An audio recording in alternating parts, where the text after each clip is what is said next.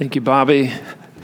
Well, good morning. My name is Stephen. I'm one of the pastors here at Liberty Bible Church, and it is good to be here and to open the scriptures with you this morning. If you'd take your Bibles and let's go to Luke chapter 2.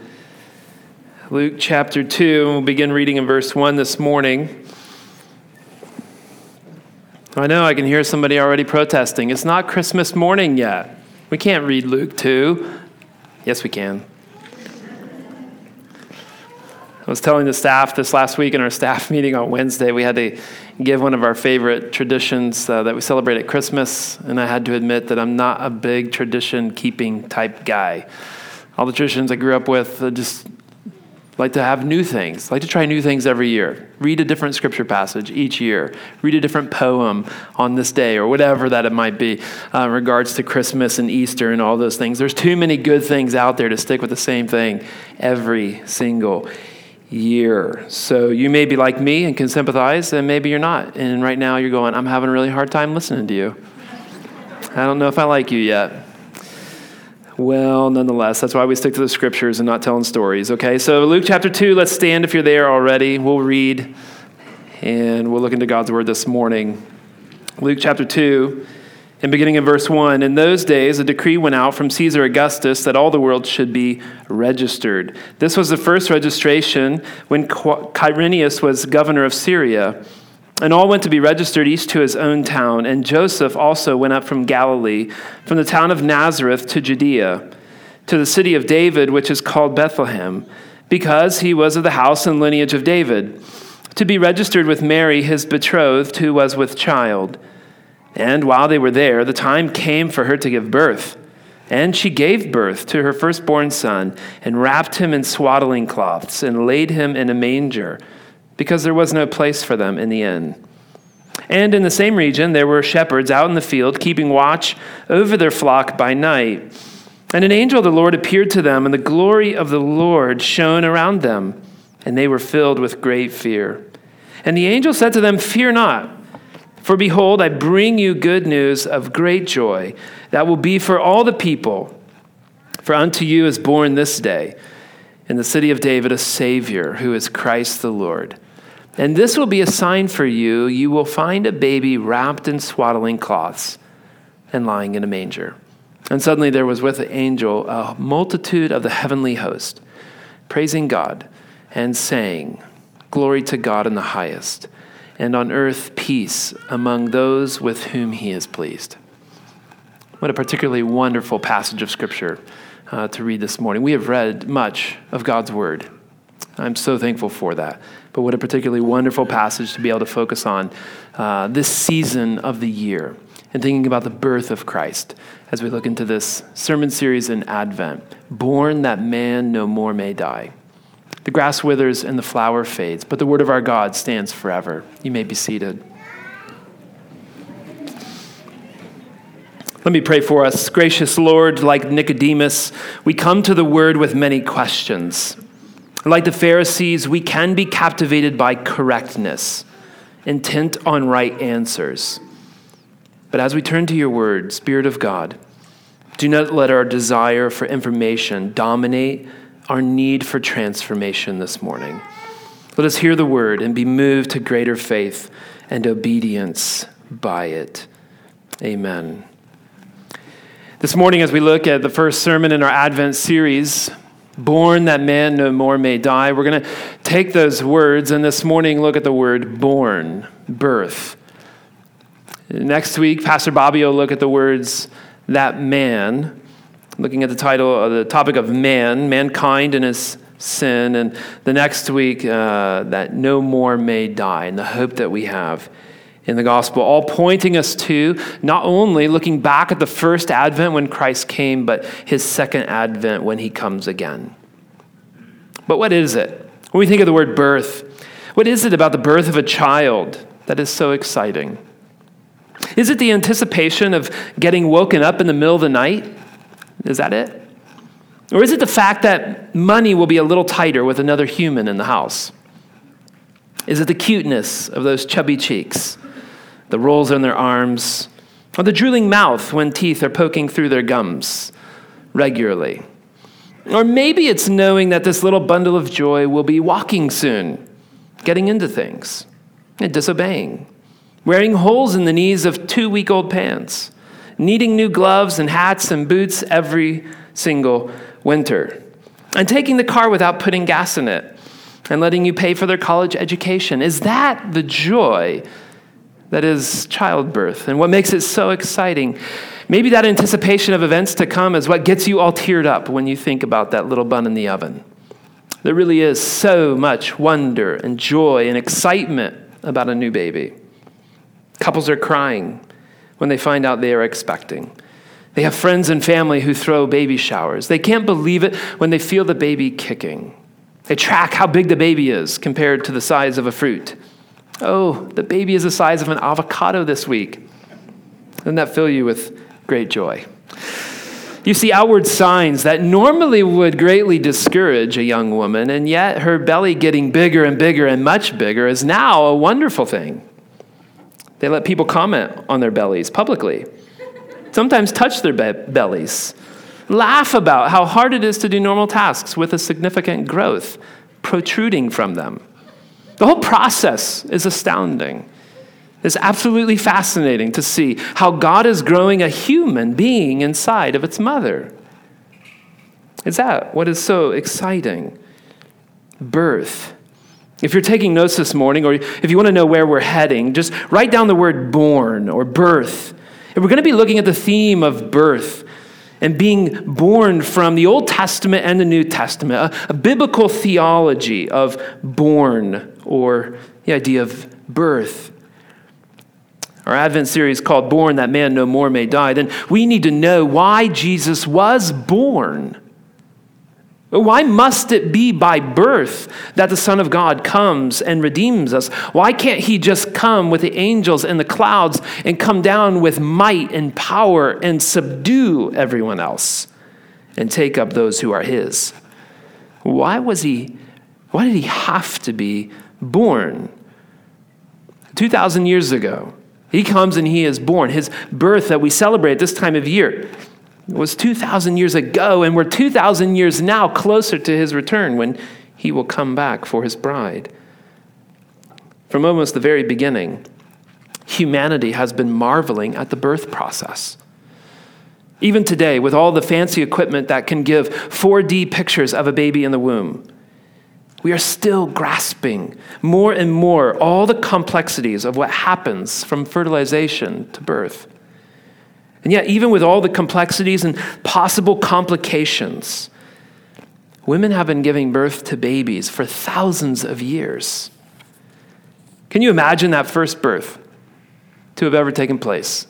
When Eve gives birth to Cain. Adam and Eve were not born in the same way as we were, or as every other human being after them, but instead, God fashioned them by his very hands. Adam from the ground and Eve from Adam. We feel lost taking home our first child. And yet we have so much information afforded to us by doctors and nurses and online gurus, and so much information of how to take care of this 7-pound bundle of joy. Who to call, what to do, emergency numbers, car seat checks, all of those things. Can you imagine Adam and Eve with Cain and no one else around who had ever done it before? You have a mom who goes through it with you. Who did Eve have? Adam. Animals. No one else to give you any idea of what is about to happen except Adam and the Lord himself. Notice Adam says in Genesis chapter 4, verse 1, when Cain is born, I have gotten a man. I don't know why that sounds like a caveman to me. I have gotten a man with the help of the Lord, he says. So I have received this child, this human child. I have gotten a man with the help of the Lord. It was by the Lord's help. Imagine Adam and Eve's anticipation at the birth of Cain. Not at all like ours in some ways because of what we know and can see and hear in utero, but so similar in other ways. As it's the very first birth that has ever happened within humanity, you know Adam is wondering, how big will her belly get? Why is this little baby crying so much? How many fluids and smells are supposed to come out of this little guy? Cain was born outside of the Garden of Eden because of the sin of his parents. He is the first child born. And the situation that he's born into is difficult, to say the least. Away from the only home they had ever known, not in the safety of the garden, out in the elements, probably a crude shelter for a home and surrounded by animals. This is how Cain comes into the world. And only one verse in Scripture is given over to his birth. That's normally how we talk about the third child. The first child gets all the press and the pictures. But here, notice Cain's birth is only mentioned in Genesis chapter 4, verse 1. Cain's occupation comes in verse 2 as one who is going to take care of the ground. His offering comes in verse 4, and his anger and disappointment at his offering being refused by God in verse 5. Only a few verses after his birth story is told, the Lord is warning Cain to repent, to watch out, because there is one who desires to devour him. Sin is crouching at the door, Cain. Be careful. Turn away. And 7 verses after his birth story is told, Cain is found to be murdering his brother in Genesis chapter 4, verse 8. The first child, the first birth, the firstborn of all mankind, did not worship God as he ought, and he killed his brother. Remember, we said he was born in difficult circumstances, and those circumstances continue to escalate. Remember the promise that God had made to Eve in the garden in Genesis 3. When the Lord cursed the serpent in the garden, he promised that Eve's offspring would be at war with the serpent. And these serpent's offspring, there would be enmity. And the result would be that the seed of Eve would crush the head of the serpent while being wounded himself. Eve sees her oldest son, Cain, not crush the serpent, but crush his brother instead. Instead of warring with the serpent, he wars with his brother, so much to the point that God warns him. Cain joined the side of the serpent. Cain is not the one of hope. He is not the child who will be the snake crusher. And yet, even by the end of chapter 4 of Genesis, hope comes to Eve by means of another child and the birth of another son. And in Eve's eyes, hope is not lost. I've been given another child, a son who will kill the evil one who has caused all this pain and suffering. Eve has been removed from the garden because of sin. Eve's son has been murdered because of sin. Eve now clings to the hope that is in this birth of another son. However, Scripture doesn't mention Seth as the one, but points to his son Enosh.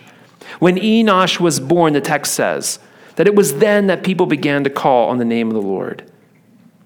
Did Adam not do that? Did Cain not do that? We immediately go from Seth to Enosh to Genesis 5. In Genesis 5, if you are there or happen to know what happens in Genesis 5, just a glance at the chapter, you will see it almost right away. What happens in Genesis 5? What do we get in Genesis 5? A genealogy. Frankly, it's a chapter that we just skip quite over in our Bible reading plan because it's hard to pronounce those names. And we kind of don't know that there's any point to it anyway. A list of names of men and their sons, their son's son, their son's son, and he begat so-and-so and lived 800 years, and then begat so-and-so and lived 600 years. And the genealogy spans people living over 900 years, and yet, in all of the names that are listed in Genesis 5, not a one in there is mentioned as the seed of Eve who will crush the head of the serpent. We're reading the story, and a seed has been promised that will come and will do just that. Crush the head of the serpent, be at war with the serpent, and in so doing, by crushing his head, will bring about deliverance from evil. Every time a new baby is born, there is hope. And yet that hope for the child who will war with Satan is not as strong as sin. Sin is what spreads. The sin of Adam, the sin of Cain, the sin of mankind, so much so that it is rampant over all the earth. And God is going to judge it. Noah builds an ark at the calling of God, and only 8 people are saved from the judgment of God on sin. God promises never to do that again, almost completely wipe out humanity. And yet, what do we get immediately after the Noah story? Another list of names. Those lists of names don't make it into the Sunday school stories. When we're teaching through Genesis, we skip those. There's nothing fancy about it. There's nothing that's ooh and shiny that the kids are going to go, yes, I remember talking about Methuselah and how old he lived. Now, that one guy we do actually mention, but not the rest. But all of a sudden, you get this list of names in which there is hope. They are not all the one. And you have to start wondering, we had a list of names in Genesis 5. We have a list of names now in Genesis chapter 9. Where is the one? How will we know when the seed of Eve, that is the one who will crush the serpent's head, how do we know when he's coming? Will we know? Is there any kind of a sign? Is God faithful? He promised never to destroy us again by means of a flood. But he also promised to bring about a seed to crush the head of the serpent, and he hasn't done that for a few thousand years already. You can begin to see how God's people, all of a sudden, in just what they know about him, are wondering or questioning his character. Another genealogy, another list of names, and we don't yet have the one. Will God tell us in some miraculous way who it is who is to be the seed, who will crush the seed of the serpent? God spreads out all humanity at that time, changes their language, makes nations and people groups distinguished by language and from one another. And from one nation, from one family, God chooses one man, Abram. That one guy to be the guy from which the seed of Eve that we are looking for will come. However, there's a problem. We haven't faced it yet in the story. We have faced other things, like almost the wiping out of all mankind, but we haven't faced this difficulty yet. You see, the problem is with all those lists of names, you had a husband and a wife, and they came together and they had children. Abram and his wife come together, no children. And it's not like it's just, they're 18, 20, they're newlyweds and they're struggling to have children at the very beginning of their marriage. They're 90 and 80. And they're not having children. Most of you are going, why are they even thinking of having children at that age? Abraham and his wife cannot have children. And we read the story and we didn't see that one coming. We didn't all of a sudden go, we're waiting for a line of Eve to be passed down so that the seed will come who will crush the head of the serpent. And what happens if there is no seed?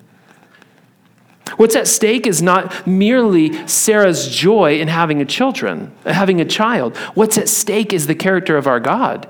Is he going to be faithful? He's made promises. Can we hold him to be faithful by the birth of a child? The one who will be the one. The joy of children and birth is not present in their home. So is that it? Game over? Sorry, folks. Did God not know that the guy he chose was a dead end? That's what we think from our perspective. What about the promises that God made to Abram and Sarah? What about that? God is a God who keeps his promises, right? I mean, we're only 12 chapters into this story of 66 books, and we're just at the beginning. God made a promise to Eve, and that hasn't been fulfilled yet. God made a promise to Abram, and what?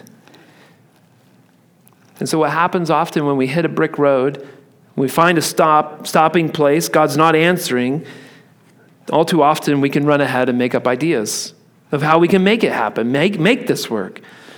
And Abram's wife has an idea, and it's not a good one. She doesn't ask God about it. Abram and his wife try to force the fulfillment of God's promise to them, and you can't do that. The child born is not the one that God will use to bring about his promises. God works to open Sarah's closed womb to give her the child of promise in her old age. When she thought it was impossible to have a child, God brought her joy in a son. This same type of story happens several times in the Old Testament, where a woman cannot have children, and then God grants them a child in his timing and for his good purposes.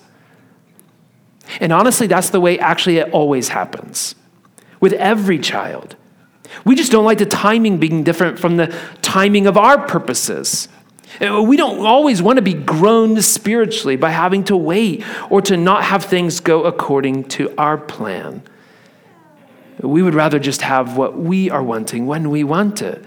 But in every circumstance, when God grants a life of a child, he is giving a gift to them at his timing and for his purposes. Abraham has a grandson named Jacob. He's also married to a wife who cannot have children. And again, his wife has ideas of how to solve this. Jacob ends up with 12 sons by 4 wives, some daughters, and God makes it clear that in all of those boys that there is one. There is one through whom the line of Eve will continue, and that's through the line of the son of Judah. This line of Eve continues through Tamar, Ruth, Rahab, many other women, as again and again babies are born, hundreds and hundreds of babies, some through women expected who are in the nation of Israel and others who are outside of the nation of Israel. Others that we would look at and say, that's not a hero of the faith, and God says, oh yes, it actually is. Joy floods families as hope is given that maybe this one or that one, maybe it's this one, is the one. In the family line, you have kings and mighty soldiers, prophets. As time goes on, people forget what God has promised. And ultimately, instead of looking for a line of Eve, they look for their own prosperity. They look for their own wealth and protection. They forget what God has commanded. They do their own thing and they follow their own rules. Why can't we be in charge? Who says we need to follow after God? Has God actually kept his promises? Is he actually a God worth following? What's at stake is trusting in God's will and God's goodness. Well, we'll look more at sin next week and the consequence of sin and death. Mankind over and over again, we see them rebelling against God, leaving him behind, going after other gods, and doing horrible things to each other. Abraham's offspring, by the end of the Old Testament, in the line of Eve, is in the millions. And yet, where is that one that was promised? Is there really a one who can fix all this? Finally kill the evil one and fulfill God's promise to his people.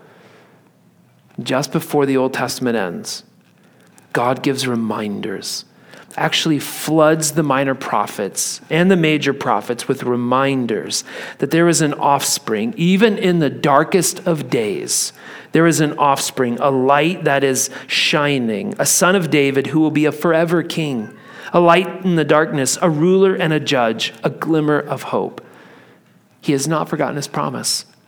Even though the timing is different than what the people of Israel expected, even though they've waited for hundreds and hundreds of years, generation after generation, wondering and waiting. The prophet Isaiah mentions in Isaiah chapter 9, verse 2, the people who walked in darkness have seen a great light. For to us a child is born, to us a son is given. Is this the one? Is he going to do what we expect him to do? Isaiah chapter 9, verses 6 and 7. And this child who's going to be born, the government shall be upon his shoulder. His name shall be called Wonderful Counselor, Mighty God, Everlasting Father, Prince of Peace.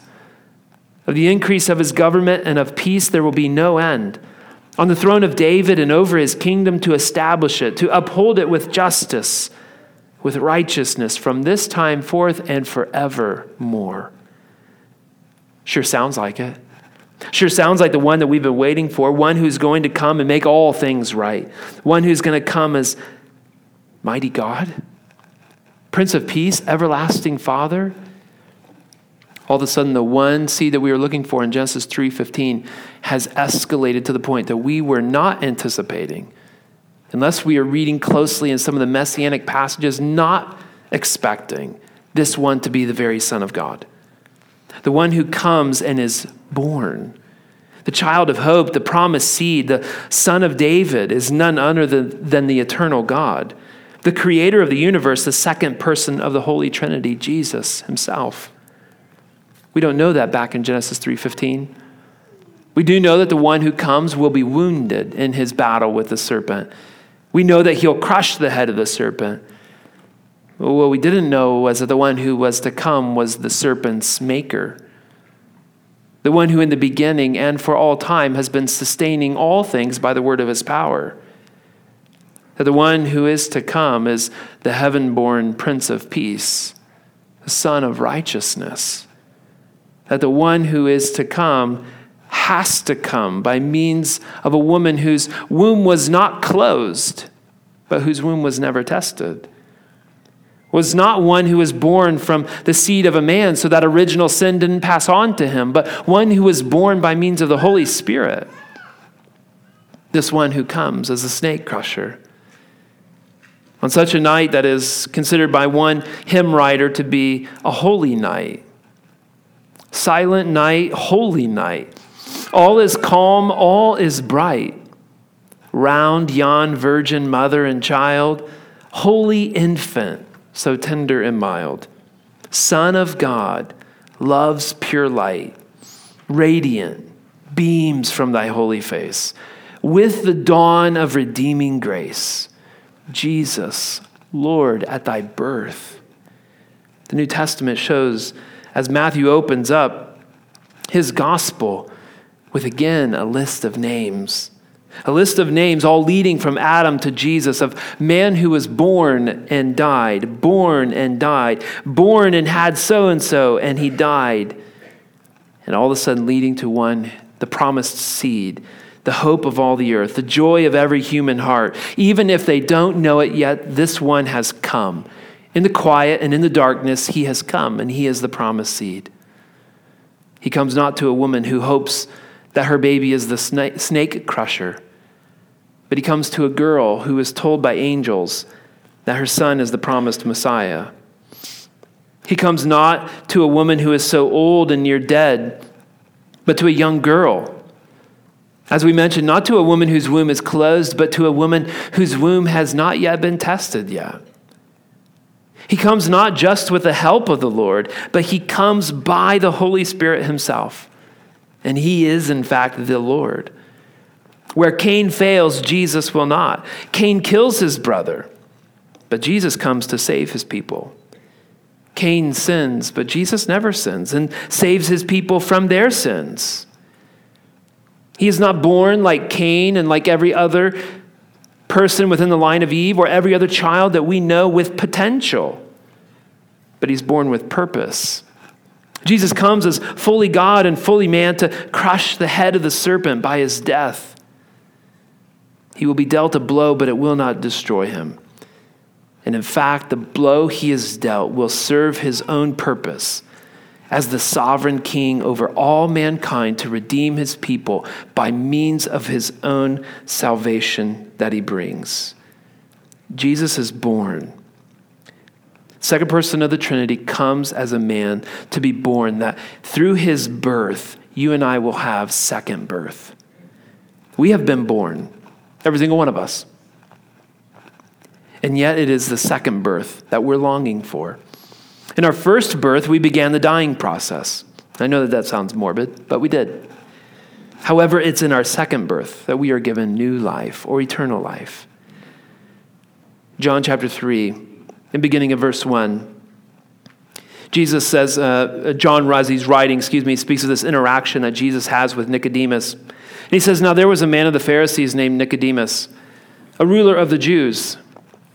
This man came to Jesus by night and said to him, Rabbi, we know that you are a teacher come from God, for no one can do signs that you do unless God is with him.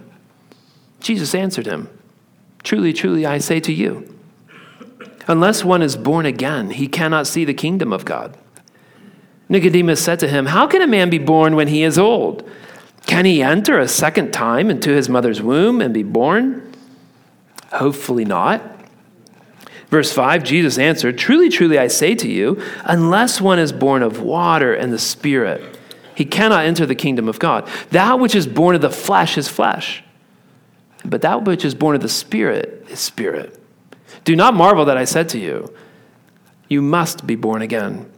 The wind blows where it wishes, and you hear its sound, but you do not know where it comes from or where it goes. So it is with everyone who is born of the Spirit. And so while Jesus comes as a snake crusher, the promised seed from Genesis chapter 3:15, the one which we are tracing the line throughout all the Old Testament scriptures and into the New Testament, this one Christ who comes and is born on one particular morning to a virgin girl and her husband, this one who is born in the flesh is God himself, comes to redeem us, to offer us second birth that comes by means of his salvation that he offers to us, that he makes possible by means of his coming. And it is his coming that is not merely a down payment of the work that he will do on your behalf, but it is his coming that assures God is faithful, and God has been faithful for all of eternity. The same God who has always been faithful will always be faithful. And the promises we've looked back to also hearken us to look forward to when Christ will come again. There's a song, Hark the Herald Angels Sing, from which we get the lyric that we've used as the theme for our Advent series, Born that man no more may die.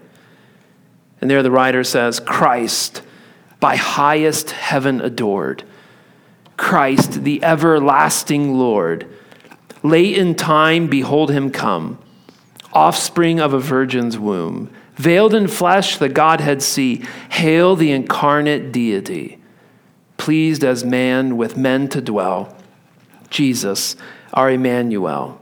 Hark the herald angels sing, glory to the newborn King. Hail the heaven-born Prince of Peace, hail the Son of Righteousness, light and life to all he brings, risen with healing in his wings. Mild he lays his glory by, born that man no more may die, born to raise the sons of earth, born to give them second birth. Hark, the herald angels sing, glory to the newborn King. He comes with purpose. He comes that you might no longer die, but have life eternal by second birth that has no death. He comes and he is born that you might be born again. Sometimes it'd be good for us to read the Christmas songs, Christmas hymns that we sing, and just read them as poetry.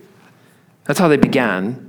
That's how they were originally written, as poetry, and be able to look at the theology that the writers are giving to us within these songs. I don't know about you, but in one of those lines, as it's talking about Christ prior to his incarnation, my mind went to Philippians chapter 2, where it speaks of Christ, and it says in verse 5, have this mind among yourselves, which is in Christ, yours in Christ Jesus, who, though he, Christ, was in the form of God, did not count equality with God a thing to be grasped. In his eternal state, prior to his incarnation, Christ in the very form of God didn't say, this is mine and I won't do anything else. He didn't make it to be something that he had that he wouldn't serve others because of. It wasn't as though he was willing to hold on to his godness and not obey his Father in coming and taking on flesh. Though he was in the form of God, did not count equality with God a thing to be grasped, but he emptied himself, taking the form of a servant, being born in the likeness of men. He came and he was made just like us, that he might redeem us. Being found in human form, he humbled himself by becoming obedient to the point of death, even death on a cross. God in his eternal godness came and took on flesh, became fully God and fully man, that he might be born, that you might no longer die. 1 John chapter 5, everyone who believes that Jesus is the Christ has been born of God. Everyone who loves the Father loves whoever has been born of him. And by this we know that we love the children of God when we love God and obey his commandments. May it be as we think of biblical theology, of this idea of born or birth, and see this tracing line throughout the Old Testament, not everything obviously, but walking through, seeing some of the main points. May it be as we think of the birth of Christ this season, that we remember the birth he came to give us, second birth. And as we remember the birth of Christ, that continues to shape us. Why did he come and was born? And what impact does that have on me right now? Does that mean that I just do the same traditions on Christmas morning? Well, maybe. But maybe it means I do so with more intentionality, reflecting on the very God-man who came and went through the process of being born that we would not die. He didn't just say something like he does in creation, and it happens. He doesn't say, okay, now on this day, whatever it is, AD, you're all saved. Congratulations. If you believe in me, you got it. You get eternal life. Wonderful. We would still take it. But he actually comes and in the flesh is made just like me and you. And he does so that you and I would marvel. Look at this newborn child that is born to a family in our church or to a family that you know or to your family and marvel at this little life and be able to, in that way, and at Christmas and at other times, be able to look at this and be reminded of the incarnation of the Son of God. That God himself came just like this little one who is so helpless and who just is so small. And the King of all glory, who's sustaining all things by the breath of his power, was made, as one person has said, killable, was made small, had parents who had to stop talking and listen. Is he breathing? Is he still with us? Parents who are coddling this little one. Twice in that one text we read in Luke 2, wrapping him in swaddling cloths and lying him in a manger, protecting, caring, warming. This is the Son of God. This is their maker. And she's holding and nursing her own creator. Charles Wesley in 1744 wrote these lines. We'll finish with this. Come, thou long expected Jesus, born to set thy people free, born thy people to deliver, born a child and yet a king, born to reign in us forever. Now thy gracious kingdom bring. Would we, as we look at this message, 1 John chapter 5, its commendation to us, these lyrics allow Christ this morning to reign in us forever. What does that look like? To allow the one who has come to bring his kingdom, born to redeem us, that we might no longer die. What does that do for us? To continue thinking on, dwelling on the lordship of Christ reigning in us forever. The eternal King who came to us, born a child and yet a king. May he reign in us this morning and the days going forward as we continue to think of the birth of Christ this Advent season. Our Father, we are grateful for your word and our time in it this morning as we're able to trace a theme this morning instead of doing what we normally do of just taking a passage and walking through it. Father, I pray that as we look at the birth of Christ and we think of that word birth, that it reminds us of all the humanity that Christ was willing to take on for us.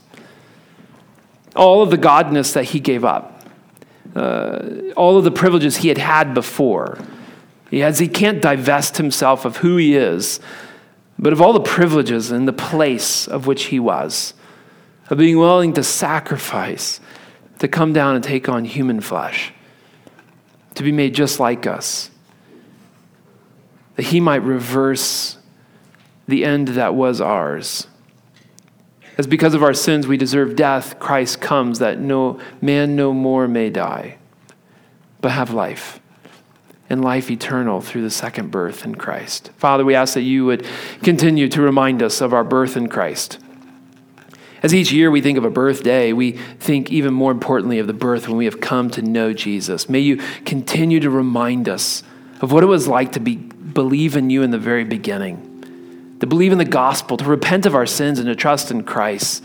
Help us to continue daily to be repenting of our sins, daily to be reaffirming, almost like new birth each morning, affirming the truths of Christ that we know to be true, the truths of the gospel, that Jesus came, he was born that he might live a perfect life, die a painful death, be raised from the dead, and now in glory interceding on our behalf. Father, may that continue to grant us awe and a desire to give you our lives, that you would reign in us now and forevermore. We ask your blessing on the rest of this time as we sing, as we give. May it be for your glory, as we submit to you as our Lord and our King. In Christ's name, amen.